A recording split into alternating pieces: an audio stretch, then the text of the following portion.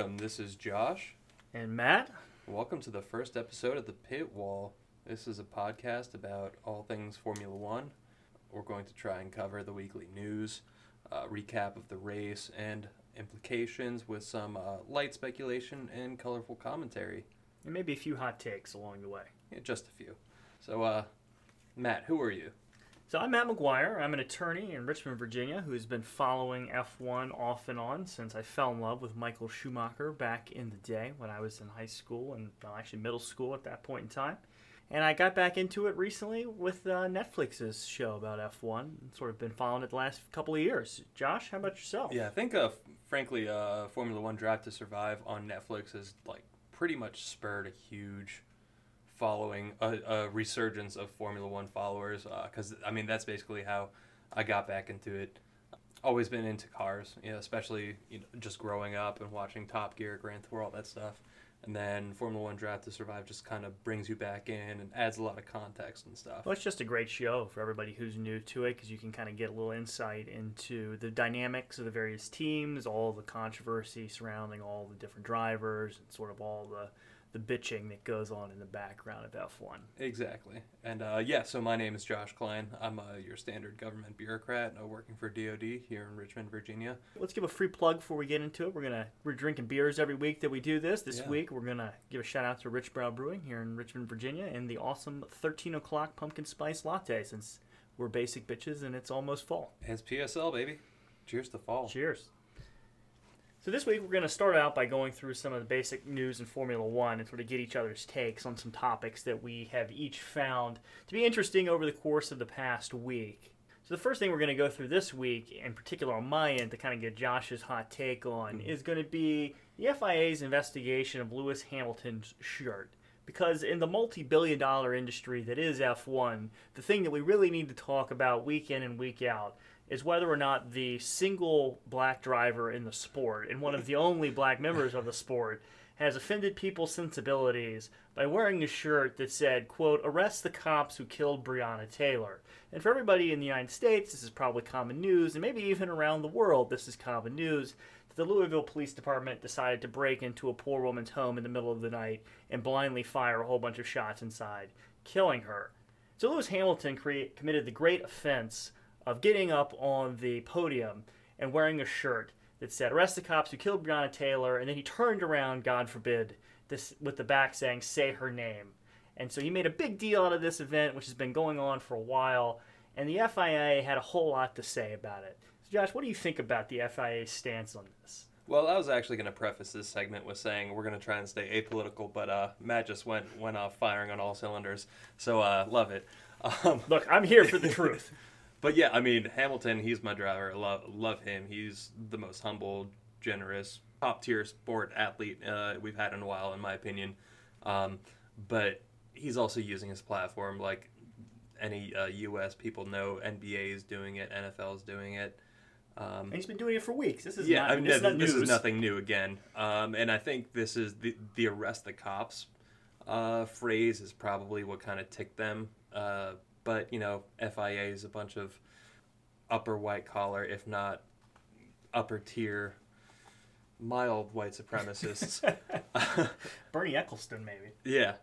But, he's using his platform to do what he can in the fight for justice for all these things. So I applaud him. The investigation, however, I think that was just, there was probably some uproar that they had to do something, and that something is they're going to review and maybe amend some guidelines. So, Who do we think inside F1 was raising all this? Do we think it's just at the top? Do you think it's the other drivers? It's definitely, I think it's definitely the other drivers, the ones who come from, how should we say, ones with checkered histories towards races and religions. You mean like half of them? Yeah, exactly, which is why half of them don't kneel. Yeah. Full disclosure, huge Charles Leclerc fan. Hard to defend it. Yeah. It's not a huge gesture there for him and Max and everybody else. Exactly. So, the FIA in their well-vetted stances, they're going to review and amend guidelines for such scenarios for the drivers, and, that's all right. Yeah, it's important to note, too, that the current guidelines from the FIA, it's not even clear to me that they apply here. The basic guidelines are that they don't forbid individual expression unless it's discriminatory, which is laughable in this context since the discrimination occurred in the direction that Lewis Hamilton is trying to highlight. And they outlaw political messaging, which, again, I have no bones about keeping this apolitical. It is what it is. The messaging is don't shoot unarmed black people in the United States. Yeah. And Lewis clearly cares deeply about that. It's not obvious to me how that's a political message either. Exactly. He's just seeking justice. He's using his platform. So, I applaud him for at least doing something for some greater cause than just sort of, what you might think of a stereotypical multimillionaire Formula One driver might do. Live on a yacht in Monaco, party, drink, drive. So no, he's doing more. I feel like he may be doing some of those things. Yeah, he probably is. And he should be. Yeah. But, what's interesting, I want to get your take on this. So the FIA came out pretty aggressively to say, we're going to investigate this. And there were some leaks that were reported in the press about how Hamilton had clearly violated the rules and there was going to be something done. And then lo and behold, one day later, the FIA comes out and sort of backtracks all of it. Like, actually, there's not much to see here. Maybe our regulations aren't as clear as they should be. We need to update them. What do you think happened behind the scenes that led to that quick about-face? So I think that a lot of people within FIA and just general upper management sort of people in the industry probably is like, hey, this is pretty extreme. Sure, we don't like it. It's an extreme message. This has to be against the rules. And then somebody actually did look at the rules and like, oh, we can't. Oh shit. Yeah, no, he's following the rules. So they were probably like, okay, let's review and amend, which, yeah, I'll take it. I mean, you had mentioned to me earlier today something about the BBC and their reporting. Did you read the BBC as saying that they thought that this might have been too close to the guidelines in terms of what the Olympic Charter would allow? So if this had been in the Olympics, clearly Lewis Hamilton would have been chucked out. That's what we would expect from the IOC. But is that what FIA has said that it's complying with, or? That's an interesting question. I think that the FIA, well, if they do anything against Hamilton, especially with a message like this, they're going to lose a lot of fans, a lot of money. Hamilton is bringing in tons of money to the organization and to the sport. So I don't want to say he's untouchable, but he's damn near untouchable for Mercedes, FIA, and Formula One as a sport. I mean, he's certainly been the most dominant driver for the last, however long. And this year, it's unparalleled. I mean, nobody can touch him. No. With Ferrari being sort of a dumpster fire. Yeah. I mean, Red Bull. Your poor team. I mean, look, I'm a huge Ferrari homer, but it is what it is. It is a dumpster fire currently, as much as I might wish otherwise. And then you have Red Bull, which on a given week appears to have one driver alone who's able to compete. Yeah. It's usually Max Verstappen who's up towards the front, but he has been sort of a disaster recently, or at least his engineers have. Which we'll get to in the race recap, which hell of a race. So, and then, I think it's related. It's related here, though. I think the next topic of news we wanted to talk a little bit about here is Danny Rick. Yeah, Danny Rick's podium snub and his McLaren move. So, Danny Ricciardo, racer or driver for Renault, he did an outstanding race for his car, for the tier that he's been racing in. They've been improving all season. This is as close as he got to a podium, right? Yeah, he had podium. He got second. He held second for, I don't know, maybe a lap. It was a short run second, but there was a brief two. But yeah, he broke up the 1-2 Mercedes for a little bit. So he kept cool, and he was really going after it. And he had third till late in the race, and then Albon, who pitted for some fresh medium tires, really caught up close to him and then ended up overtake him. I was reading some articles and interviews this week, and Danny Ricciardo was saying that he was really, after he got overtaken, he was just trying to force Albon in his unseasoned upper echelon positions of a race. He's just trying to make him make a mistake because Albon is a little bit of a puss at this stage. Well, he's young. He has a history of making mistakes, right? I mean, he's had a couple of duels with Lewis and come out certainly with the worst for the wear in that. Yeah. I mean, he's just done nothing. I mean, exactly. Really, I think Alex Albon has sort of been, in a sense, sort of the fraud of F1 since he replaced Pierre Gasly. I mean, Red Bull gave up on Pierre in a hurry last season. Yeah. Man, for reasons that, to me, remain kind of unclear. I mean, the man is clearly talented. You clearly thought he was the right driver for you. he had a few bad races, and you ditched him to promote Alex. And Alex has done essentially nothing. Yeah, he's done nothing. He's might have scored a couple points this. I think he had at least 1 or 2 DNFs this season. I mean, he routinely runs 5, 6, 7 spots behind Verstappen. Yeah. They're not in the same league. And you don't see that out of most of the other major teams. Mercedes tend to be 1-2. When Ferrari wasn't cheating, they were sort of running 1-2. You see everybody sort of side by side. Exactly. Except for Red Bull. Yeah. No, I mean, it's just 1 miles ahead of the other. And so, I mean, I was reading a lot this week that Albon needed this. He's sort of new, sort of young. He needed the podium to get his confidence up, and with this confidence, it's going to bring a whole new chapter in his racing career. And I'm just like, is it though? I don't think so. I don't think so either. I mean, he seems like a great guy, but I mean, I don't think he's Max Verstappen competitive. I don't think he's Danny Rick competitive. So do you think that Albon was using what we can just colloquially call engine mode 11, which was the fun topic of an article I read a few weeks ago, maybe a month ago, where Pierre Gasly was asked about Max Verstappen talking about engine mode 11. And Gasly was like, I never used that mode when I worked for Red Bull. Oh, yeah, sure. And you pointed out to me during the race that Albon, in a hurry, made up a whole bunch of time. So what's going on at Red Bull? It's just Albon gained on Danny Ricciardo so quickly. Within just a few laps, he went from 2-3 seconds behind, which is a decent trail, to overtake him and then to supersede him by another 2-3 seconds by the end of the race. And just like that was a lot of speed out of seemingly nowhere. So like Red Bull they were one of the original protesters to Mercedes party mode, which for those who don't know, it was an extra engine mode that they would break out for the qualifying laps to, it just made them the faster. Engine. The way everybody bitched about Ferrari, they just juiced the engine for qualifying. Yeah, just for qualifying. But it seems very Christian Horner-ish, the team principal for Red Bull, to not have gotten rid of that engine mode and then to see like a 5-6 second increase over a few laps to overtake Daniel Ricciardo for third. It's a little bit of hearsay, but it seems right up Christian Horner's alley. It's speculative. But like we have the history with Verstappen having talked about this engine mode, and Gasly being like, I don't really know what you're talking about, but also saying, I don't want to talk about this. Whatever this is, I don't want to talk about it, says Pierre. Classic cannot confirm nor deny scenario. Now, how much do you think Ricciardo, though, got fucked over by the fact that the safety cars came out? Yeah, I mean, on the second safety car, the second start, he really did get screwed because he had a good 2-3 second lead on Albon, and then they got the red flag and they started, and then Albon, that safety car just raced it, so that really closed the gap and made it within grasp for Albon to overtake, and which he did, unfortunately. It certainly got Alex close enough. I think you and I would both agree. In the ether, the Red Bull car is better than the Renault. Yeah, it is. I mean, most things are better than the Renault, except maybe the Ferrari and the Alfa. But they've been improving. They did really good this race compared to, I mean, a couple races into the season.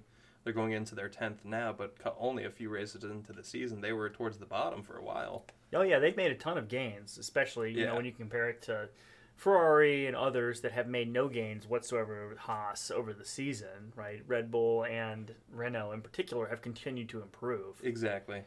So what do you think Renault is going to do coming up, right? I mean, they have to regret a little bit losing Danny Rick to McLaren. That's not a good thing for them. He's a popular driver. He's super successful. He's obviously very talented. Exactly. And it was just an interesting aspect to dig into this week where Renault, they're obviously getting Fernando Alonso when they turn into Alpine, the, I don't want to call them boutique, but small performance French car of probably the 60s and 70s. But Zach Brown, he originally wanted Danny Ricciardo a couple of seasons ago, and when Danny Ricciardo was leaving Red Bull. Now, McLaren, that was probably one of the worst seasons for McLaren, so Danny Ricciardo was very hesitant, but he told Zach, these are the things you guys need to solve for me to come there. You need better R&D, a new team principal, new race engineer. And Zach Brown said, I'm a man of my word, I'm going to get it done. And this past season he did. And so Daniel Ricciardo, he saw that Zach Brown. I mean, to his credit, I'm not a Zach Brown fan. He's the only American. See, I like him. I like his spirit. He's a spunky guy. He knows he's in a European sport as an American, and he says what he thinks. He's definitely fighting for his position, being in a heavily European sport. So I give him full credit for that. But he did the things he said he would do to get Daniel Ricciardo, and then Ricciardo, he saw it, and he's like, okay, let's go. So next season, Danny will be racing for McLaren. And do you think that's a step up for him? Do you think this is Danny's made an improvement here, or do you think this is a mistake leaving Renault? And see, that is a good question, because Renault's been improving. I mean, they've been coming in 4th, 5th, 6th, and McLaren, they've been mixing with McLaren. So I don't know. I would say, let's wait for the end of the season to see where they each end up. McLaren did get on the podium once or twice this season so far. So. Yeah, when Gasly won, Sainz was right there. A couple more laps, and Carlos would have brought that home. Yeah. And that's the reason, for anybody who's not aware of it, that Danny has this ride with McLaren, is that Sainz is going to replace Vettel at Ferrari. And so that's going to, one, make Ferrari really super interesting, especially because the car will still be awful. And then, to get Sainz and Leclerc, both young drivers, racing together, shift Sebastian Vettel over to Racing Point as of the last week. Yeah.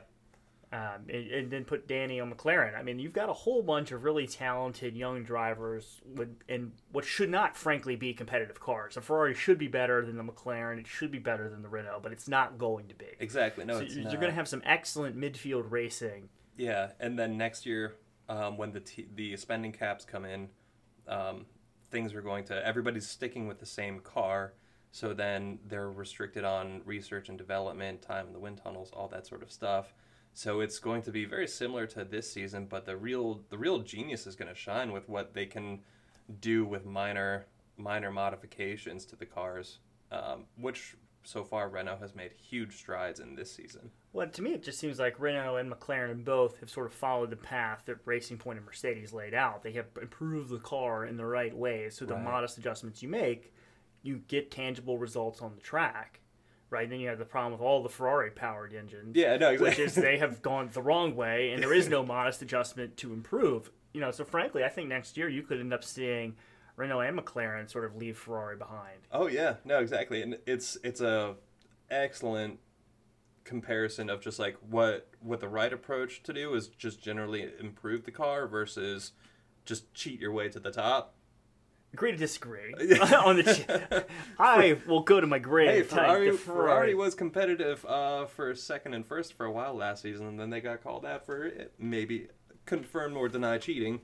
But we'll put it like this: they certainly took liberties with what the regulations maybe allowed and required, much like Lewis Hamilton's shirt, the FIA to come in and clarify what is permissible or not. But look where it got them this season and next season.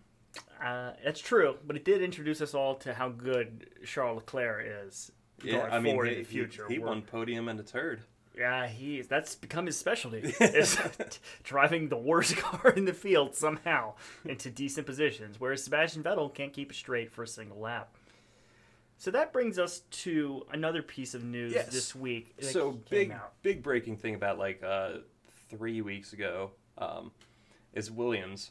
Williams, who has been a Formula One staple since the 70s, sold just lock, stock, and key to an American company by the name of Dorilton Capital for $179.5 million, which, frankly, for Williams, they've been trailing actually probably for the last couple seasons. They've been having a hard time. So I think that's probably a fair offer. I was going to say, I think it's cheap. I think it's cheap for the branding that F1 gets. You think $180 million is cheap now? It's cheap compared to a lot of major sports leagues in the United States. You never get into any league for that sort of price. So but who wants to buy the last team? Who wants to buy the last place team? They're getting better. They have George Russell, who's a good driver. Williams is on the up. They were way down, so it's a long way up. It's like Everest Base Camp to Camp 1. But exactly. It is a doable thing. So I thought that was a little cheap. But, that is what they paid. We should also say, kind of up front early in this segment, that some of the articles written about this have suggested the litigious nature of who is behind Dorilton Capital. Oh, yeah. And we're going to spend some time talking about that with a little bit more caution than maybe we have approached other things in this episode. just because it seems unnecessarily litigious by people who bought into a very public sport, and it's Right. unclear why you would be so aggressively quiet. Exactly. It's just super super off course for purchasers of a Formula One team to be in the Formula One sport. So we're just going to say that in no way do we imply or suggest any one person's involvement or ownership of an F1 team. We're just going to tell you what the news has been on this Yeah. topic, and sort of talk in general about Williams, which was, it is a great brand in F1. It's been around since 1977. They won 9 World Constructors Championships and 7 Driver Championships.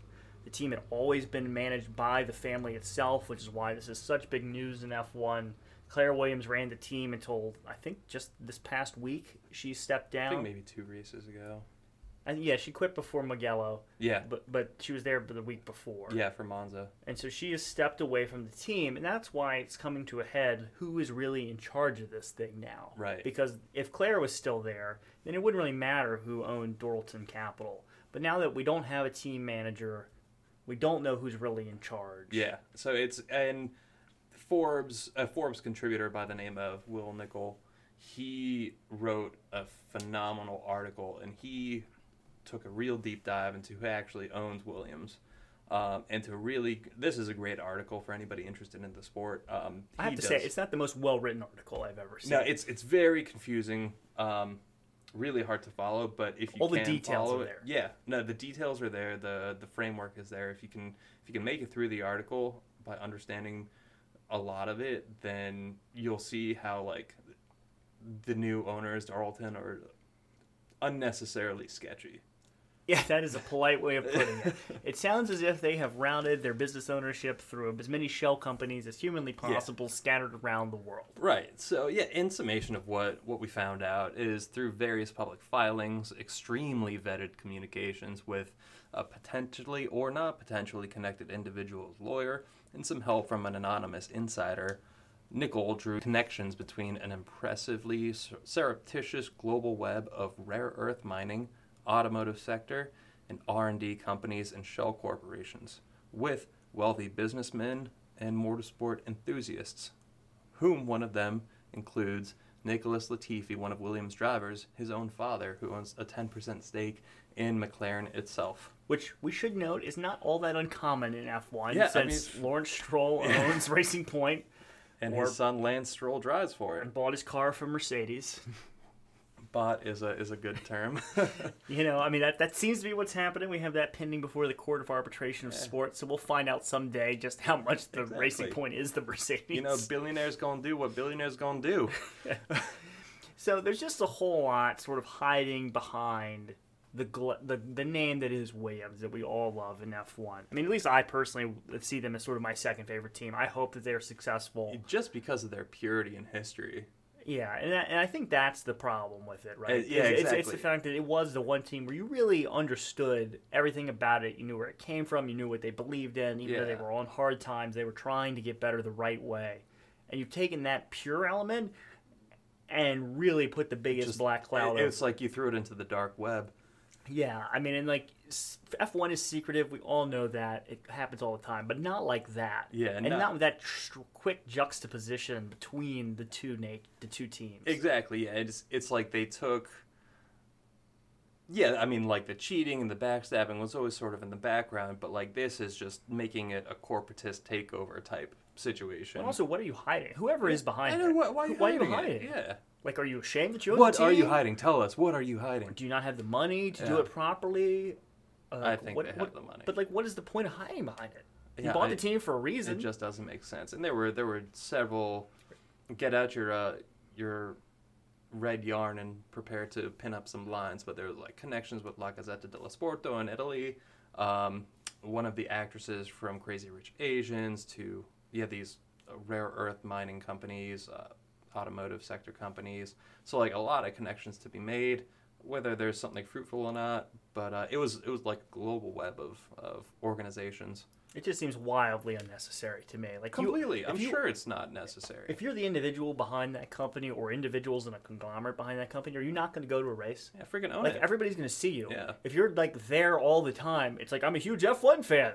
I bet you are because you own a team. Oh yeah. Are you at the race? No. Oh, why is he in the pit garage? Oh, I paid for access. Yeah, I bet you did pay for access. Like what? Like this is just so stupid. Mm-hmm. So anyway, that is Matt's hot take for the day about Williams and the idiocy of whoever has decided to purchase it. Yeah, just off to a bad start. Poor form. So the last thing we want to talk about before turning to do a little race recap and conversation / fight over what happened and in Italy in the second race there, which is awesome, by the way. I'm so happy they went back to Mugello. Oh yeah, that was awesome. Is kind of the new F1 rules around new teams. Yeah, because Haas was on the fence about staying, right, until the new Concord agreement was signed. Haas was unclear if they were going to be in. You see some turnovers. You keep, every once in a while, you read these articles about whether Mercedes is going to stay in or not. And to me, I read this new development as an F1 is trying to lock in the teams that it has. Yeah. So that it's harder to leave, and making it a benefit to them for staying is making it harder for new teams to join by requiring new team entrants to pay $200 million, not to self-fund the team, but just to enter the league. Just to enter the league. Just give a cut of the money to everybody who's there. Just to be a constructor in Formula One, $200 million price tag for new entrants, which it seems steep, and all the people, Toto Wolff. It's more than the Williams team cost. Yeah. Like Toto Wolff, team principal of Mercedes, is like, oh, this puts a standard value on Formula One teams, but like, does it though? Like, if anything, just more mergers and acquisitions of sketchy organizations buying companies or buying teams. It doesn't really, to me, it doesn't tell you anything about what an F1 team is worth. It's just an artificial cost on new entrants. It's an arbitrary price tag on something for enthusiasts. Because paying the $200 million doesn't get you anything in F1. It gets you in the door, and then you have to do all the R&D, all the development, another $500 million. Yeah. Like the $200 million is just a random number that FIA has picked out to sort of. Well, not FIA, and so like it was part of the Concord agreement, so all the teams decided that. I'm gonna put it on the FIA. Yeah, they let it slide. I mean, it's like they don't want anybody new in F1. Exactly, and I don't understand that. Which is weird because Honda was a racing team up until I think it was like 2015 or 2016. Then they left, but they still supply power units. Yeah, well, they're good. Yeah. Red Bull's doing great. Except for Max Verstappen's.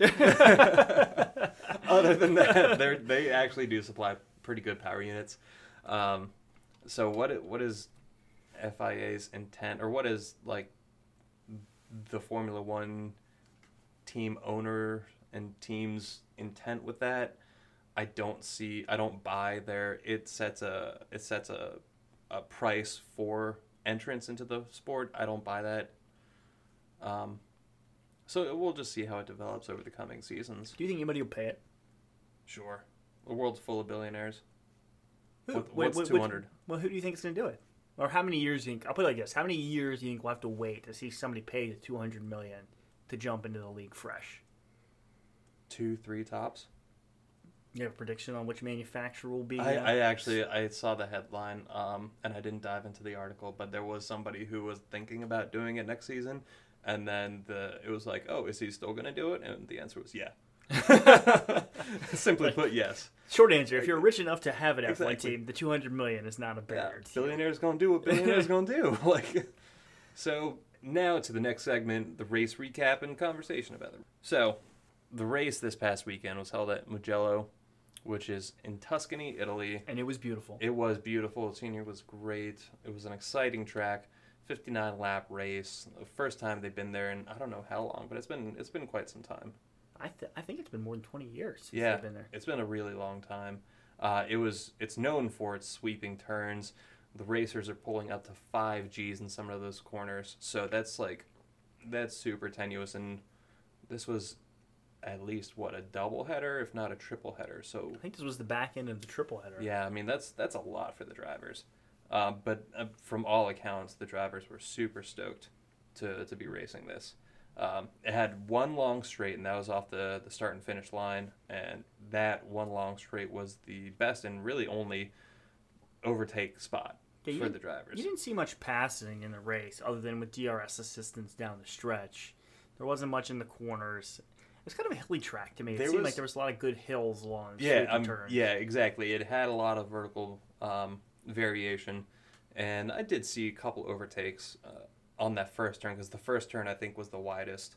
Right, so getting the DRS down the straight into the first corner, you could sort of lunge in there and make something stick. It had wide curbs with grass and gravel runoffs really right up to them, and close crash barriers. So it was a really, compared to some of the typical or newer Formula One tracks, it was rustic. It was old school. Yeah, old exactly. School. And the gravel runoffs in the race, too, were interesting, at least by my standards, because it wasn't the normal gravel runoffs we see at tracks where the driver can kind of grind along and get back going. Exactly. I mean, or they stop in dead place. You were done. Like, if you ran into that gravel, there was no getting out of it. Yeah. And we saw that, too, in one of the replays when Verstappen went off. He tried to drive out of it and just flung gravel all over himself, all over the car. Like, it was done. He just dug himself 6 inches further. And then cut it off. Yeah. And it had an unexpected impact on the race. To me, you had, I think, longer safety cars as a result. Because it's not as easy to get the car out of there. It's not as easy to get to it. And I kind of liked it. It made the race better, honestly. Exactly. Just the novelty of the track and the unfamiliarity amongst the drivers. I'm sure they had the 3 practice sessions qualifying to get used to it. But, come race time, they hadn't done this for 20 years. So a lot of jitters, and all accounts of the driver saying if you make a mistake, you're going off or you're spinning or something. So you had to be perfect every lap if you wanted to compete. It is a track that I would heavily suggest that they go back to. Oh, yeah. Especially with fans. Yeah. Especially once Ferrari doesn't suck. Exactly. Yeah, I mean, it should be good. I would love for them to go back. But, again, when we cover the happenings or the goings-on of the race, I think it's questionable whether FIA actually does return to it, at least regularly. So onto the race conditions. It was a warm day in Tuscany, so you're expecting the tarmac to be hot, heavily affecting the tire wear. It was an estimated 2-stop strategy for, I think, all of the teams. I think everybody stopped twice during the race. I don't think there was anybody who one-stopped it. Nobody one-stopped. Some people stopped. I think there might have been a couple 3-stops in there. And then there's a strong headwind down the starting straight and going into the first corner. So what that does, it makes the P1 position, first place position, difficult to accelerate right off the line, off the starting, and to corner at speed. Really affects your downforce if you're fighting the wind. And then it really, really benefits P2 through P4 because they're right behind them. And they just get to ride that slipstream. P1's breaking the wind, and P2 through 4 are just doing their best to move on up. And honestly, you saw this in the race the most, to me, through Leclerc, whose car had nothing like the speed of the Mercedes or anybody else, but he ran P3 for a while, and he pulled alongside Hamilton going into turn 1 on one of the restarts, which is just bonkers given the current state of affairs. But the tow down through there was huge. Before we kind of get into the actual race details, we should cover the fact that Max Verstappen had more trouble to start the race this week right up front. That's true, yeah. There's been some finicky issues around Red Bull's power unit in the last 2 weeks in particular. And this week sort of sprung on Max, not in a good way. No. But although he qualified well, things looked like they were going well for the weekend, he kind of gets right up to the race start and his power unit craps out. Yeah, exactly. Which furthers my quote unquote conspiracy theory for Red Bull having an extra engine mode, is that it was a software issue. Not that the engine didn't blow up, but it was a power unit issue. So like, why was Albon's good and his not? Yeah. And why was it a software issue and not a? Yeah, what did they do to Max's power unit software in between qualifying and the race when you were not to touch the car? Like, there's just no real explanation for that. Exactly. And so leading up to the race start, Red Bull took the position that everything was fine and they had fixed it and things were going to be okay. I mean, the engineers were on the tarmac. The car was in starting position. They were just blowing. You can see that just blowing dry ice all over the engine, trying to cool it down. Up until the race start, did not work out as we're going to see. Yeah. So they lined up on the grid for the race start with Hamilton on pole, Bottas alongside him on the first row. And Verstappen was P3, so he should have been perfectly positioned for all this. On the start, Bottas got away great, Yeah, he overtook Hamilton. which really helped. Got him right out in front of Hamilton, which is we've seen in pretty much the entire season. If Hamilton gets away first, the race is essentially over. Exactly. Nothing happens. Yes.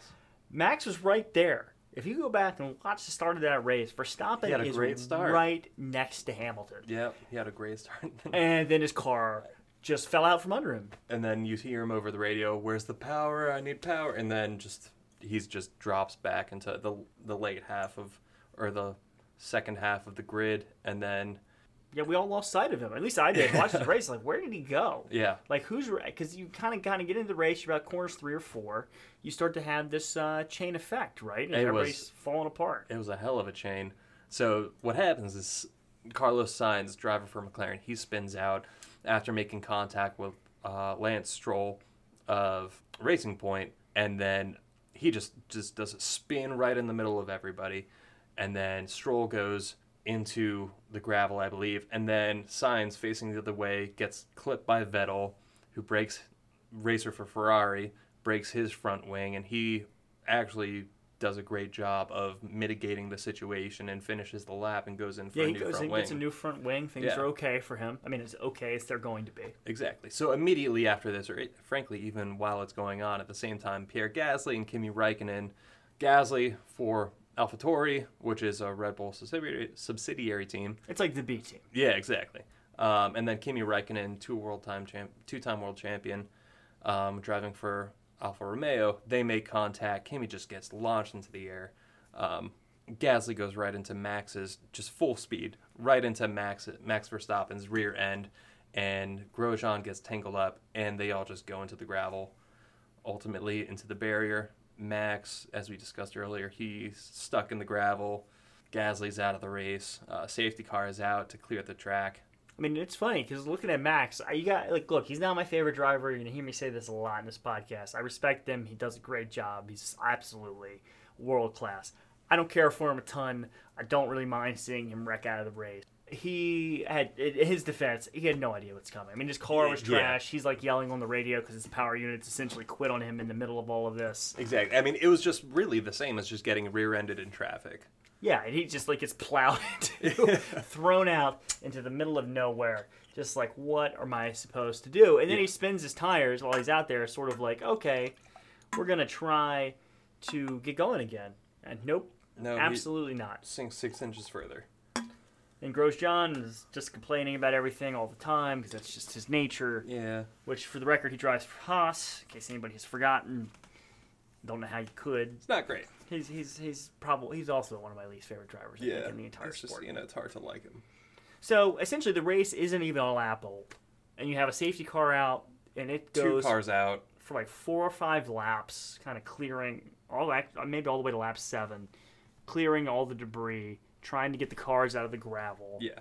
And so the safety car is pulling up. They're going along that main straight, that main starting straight. Safety car pulls in. Bottas is leading, and they're all doing the swervy thing, trying to keep their tires warm. That's what they're trying to do. They're trying to keep their tire temperatures up, get them more grip. And Bottas does nothing wrong. Let's be clear about this. To me, Bottas did absolutely nothing wrong. I think others would argue differently, but yes, especially by the rules, he is fine to do. He's just swerving, basically taking up the entire track width to keep Hamilton at bay. And so technically, by the rules, when the safety car goes into the pit lane, you are cleared to race. And so you're cleared. To be clear, because we're going to disagree on this, you are cleared to race. It does not mean you may race. It means the driver at the front of the field may go anytime he wants before the line. Exactly. I mean, it's 18 cars at this point that are within inches of each other, wildly swerving to keep their temperatures up. So, it's like a beehive on the track right now. And it's, like you see a yellow flashing light turn into a green flashing light. And at the back or in the mid-range, you're like, okay, time to race, floor it. And then what happens is several car pile up. I mean, one car, whose car was it? What a nice way of putting that. Yeah. To pile up. It's not like they didn't just plow into each other. No, was it Sainz that got launched? Yeah, so Carlos Sainz, Kevin Magnussen, Nicholas Latifi, Giovinazzi. It's not clear from the replays that were showed during the race who it was. I went back and watched it in slow motion. The first driver who I think makes the error here is Giovinazzi. So, as Josh said, at the front of the race, Bottas is going nowhere. Yeah. He is essentially slowing down, sort Intentionally of fucking slowing with down. Hamilton, so Yeah. Hamilton can't get any sort of jump because Bottas knows he's screwed going into turn 1. Yes. He just is. With a headwind, there's no way for him to do this. So he plays his cards right. He goes at the line. And to be clear, he hammers Hamilton. Hamilton is left behind. Yep. He didn't expect it. Exactly. Like, As soon as he took his foot off the gas, Bottas was off. And it was beautiful. Perfect timing. I mean, it was flawless. Giovinazzi, and I will come back to why this is in his defense. I do actually have a defense for him. But he just floors it at the back of the field.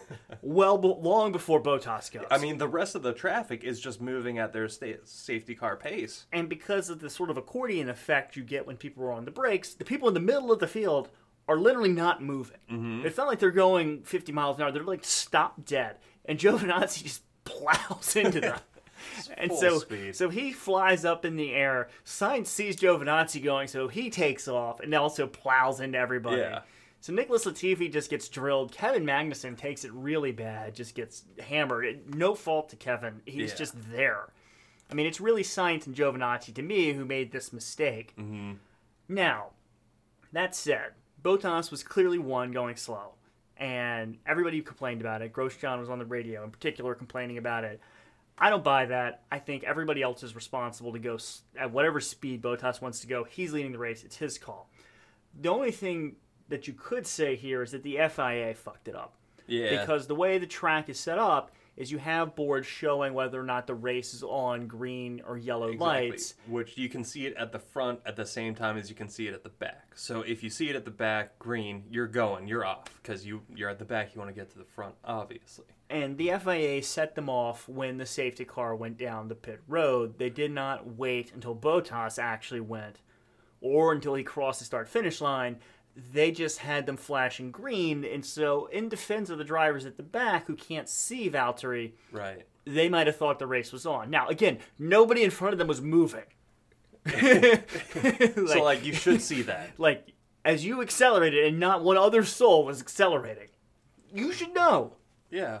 So, frankly, I blame, at the end of the day, even talking about it now, I blame Giovinazzi, Exactly. I blame Carlos. You're just driving into a wall, and you should see that wall. You know, you're essentially in a missile. That is what an F1 car is. They steer like shit. They are Probably unbelievably a more expensive fast. missile, yeah. You can't just hammer the gas. No. You have to know. And they didn't know, and they took 4 of them out of the race. Yeah, I bet Alpha's pretty pissed. And it was really dangerous. I mean, actually, of all the wrecks I've seen this year, to me, that was the worst. and when Charles crashed into the wall, head first last race. Oh, he was fine. But, it looked bad. It was a did look bad wreck. Yeah. But this really was, especially for Latifi and Magnussen, who had not done anything wrong. That's to be just run over. There were so many innocent victims, or if you allow me, collateral damage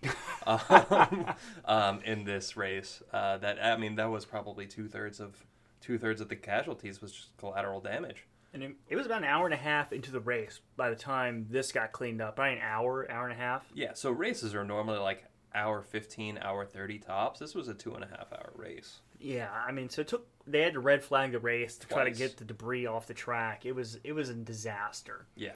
But they do eventually get it started up again. Exactly. So yeah, during a red flag, everybody pulls into the pit lanes. All the team crews come out. They do what they can. They are allowed to change tires. They're allowed to change parts with FIA supervision. It has to be literal, part for part. No funny stuff.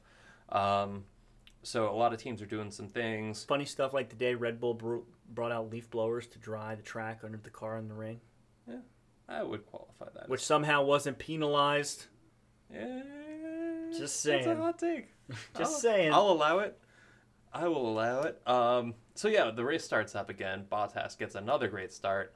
Beats Hamilton off the line. But I think it was within the first 4 corners, Hamilton just passes him on the outside because Hamilton, credit to, and frankly, I like Valtteri Bottas a lot too. He is a great driver, but when you're going against Hamilton, Hamilton is the best driver of our generation so far. And he just destroyed him. Yeah. He picked him up in a heartbeat and just left him behind. Yeah, with an outside pass. That was great. So yeah, like that was basically the summation. That was the highlight of the restart.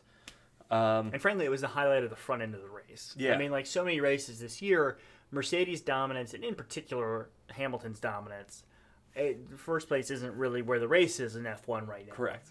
And so yeah, there's a lot of drama, a lot of goings on in the midfield, which it makes for exciting Formula One. Some would argue that it's more exciting when you're battling for first, but you know what? Mercedes they put in the time and the money. Yeah, so you wind up with a nice scrap in the midfield. Mm-hmm. You had Racing Point involved, you had Renault involved, Exactly, you had Red Bull involved as Albon climbed up. I mean, this is where, as we talked about earlier, Danny Rick really shined right here in the middle of the race. This is just good Formula One racing because there was a battle between Lance Stroll and Daniel Ricciardo. They were battling for third. Lance Stroll started off. He took third. Danny ends up taking third. Then Albon, he's probably lower mid. I think maybe 9 through 7. Yeah, somewhere around there. And he's just climbing, passes Vettel. I think he passes Leclerc too. So just he screams past Charles. Yeah. Well, turd on wheels. So by lap 44, Lance Stroll, driver for Racing Point, he crashes out. He just goes straight into the barrier. I think it was like his brakes caught on fire or something like that. I think he might have gotten a puncture in his brakes. No, it was a puncture. Ocon had other driver for Renault. Ocon had the brake fire. Stroll, puncture, went right into the wall. Red flag again because during they do a red flag because one of the barriers or some sort of significant safety apparatus on the track has to be rebuilt or replaced. So you see all the Italian crewmen. It was actually pretty funny, just screaming at each other, and then the car catches fire while they're picking it up with the digger, and they're just screaming at each other as it's catching on fire and then spraying it down. Classic Italian fashion. It was a clusterfuck, to put it mildly. Yeah, but Lance, he was fine. So that causes the second red flag. All the cars back into the pit lane. Interesting note, it's only the second time in F1 history that you've had 2 red flags in a race. Yeah, so super impressive, which is, frankly, I think why we need to do Mugello more. I may suggest why they don't. Thrilling race. So they all go back in the pit lane, then they all line up for a new start, and off that start, Bottas gets a slightly worse start, which, he's been pretty good off the line past couple races. Danny Ricciardo in third. He passes Valtteri Bottas in his Renault. Bottas is driving Mercedes. Passes it, takes second. But then, abruptly, Bottas takes it back. Yeah, I mean, Bottas we've seen this in other races. He can be slow off the line. Yes. He can sometimes be a little quick when he first started and somehow wasn't called on it. That's the Mercedes benefit. Yeah, that's another, that's another topic of debate. Well, in a previous race, Valtteri, he jumped the line a little bit, but apparently, according to FIA, there are number one sensors that will notify when somebody's out of starting tolerance. Or your Mercedes, and it's fine, and we'll just let you cheat. Oh, come on. I mean, let's just be serious. It seems like what it is. He false started a race. It's not a thing. No, he was within. There's a tolerance, and he was within that tolerance. There's a tolerance to false starts. So Valtteri also can be prone to sort of, how do we want to put this mildly, missing it. He does miss it sometimes. Like maybe he didn't quite notice that the lights went out. Yeah. And that kind of happened to him here, right? I mean, like it's not like he just had a bad start in the Mercedes. He just didn't go anywhere. It took him, a fraction of a second, but fraction of a second, of course, in a sport like this is a mile. So Danny just straight on takes off, takes him over. Which is exciting because all of us who love Danny Rick, we think we might get a real high podium place out of him. Yeah, and which we were praying that Danny Ricciardo and the Renault team principal, Cyril Abitbol. Well pronounced. Yeah, that's my best. I don't know. I speak French, but I don't know that French. There's too many letters in this name. So they have a bet going on where if Danny Ricciardo gets podium by the end of the season, Cyril is going to tattoo, I think it's Danny's name, on his body somewhere. Yes, and Danny was almost there. But the Mercedes is too good. I mean, nobody expected Danny to stay in front of both of us. I mean, like, Yeah. their cars are just not matched. Yeah, exactly. But, I mean, we were all pulling for Danny to take that third. So then Albon, he falls to fourth after Perez passes him. And so there's like a little duel between Albon and Perez just couldn't take it back from Albon in the end. Nah, he couldn't. And, you know, Sergio Perez, we can talk about this in a later week, is sort of on the outs right now. He's the one who's going to be replaced by Vettel, Racing Point. So, in a sense, right up there with Danny and Rick, it would have been nice to see Perez kind of pull something out.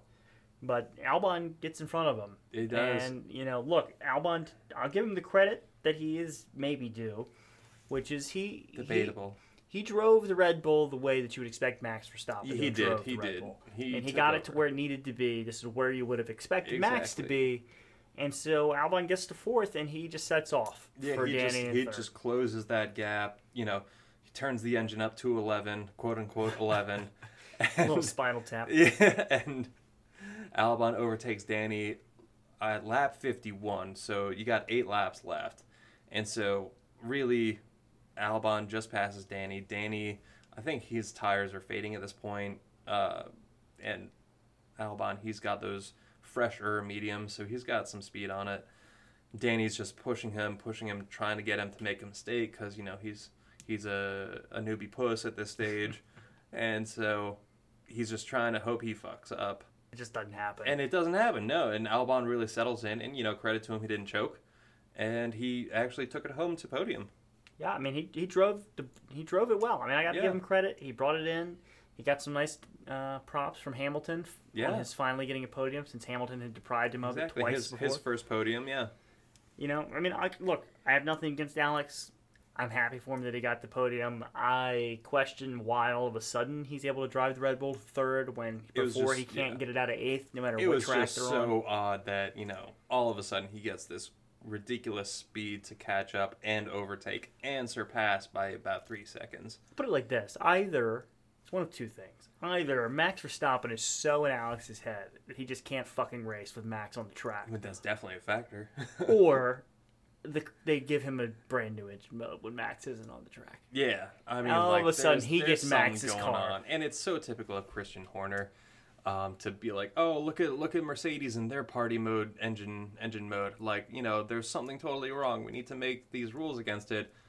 Let's not get rid of ours, though. Well, and nobody's cried harder about Ferrari's engine than Horner. Yeah. I mean, like, let me talk about, like, oh, boo-hoo, they were better than us. That's Christian Horner. I mean, even Toto Wolff hasn't complained like that over Ferrari. I know, no, Toto hasn't. And Christian Horner's like, oh, well, you know, he regularly brings it up. We're like, oh, well, you know, the settlement between FIA and Ferrari, it's still sealed, but, you know, can't wait till those files are released. Yeah, to see how they just pursued an angle that nobody expected them to pursue. That is the Italian genius of Ferrari. I think that's just the Italian way. Look, we're just in it to win. You could say the same thing about Lancia and Rally in the 80s. All we're trying to do is win, and we should all want that. Anyway, guys, gals, thank you for listening. Yeah, thank you so much for listening. Hope you guys like it. Please send us feedback, like, share, subscribe, do all that stuff. We'll drop all the social media related information and a way to contact us in the sort of text box below this thing. Yeah, we're gonna record our podcast recordings, and then we're going to also do race real-time commentary as well, you know, get some hot takes as they happen. We're moving towards video. We are. We're slow. Exactly. You're gonna have to bear with us, but we're gonna pursue the live race on Twitch if that's something people would be interested in. Yeah, totally. So yeah, stay tuned for the next episode. And let us know if you want us to take a deep dive into it. Exactly, yeah. Any aspect of the sport you don't quite understand or anything you want to find more about, please send us that. Send us any feedback, anything we're doing wrong, anything we're doing right. Let us know. Helps us make a better show. Helps make it more enjoyable for you as the viewer. Especially things we're doing right. I like hearing those. Yeah, he's got a big ego. You know, I'm used to getting beaten. Look, Ferrari sucks ass. That's why I watch the sport. I need something to keep me going. It's a tough year. It's gonna be a tough couple of years. Not for Mercedes. Anyway, this has been Matt and Josh, and welcome to the Pit Wall.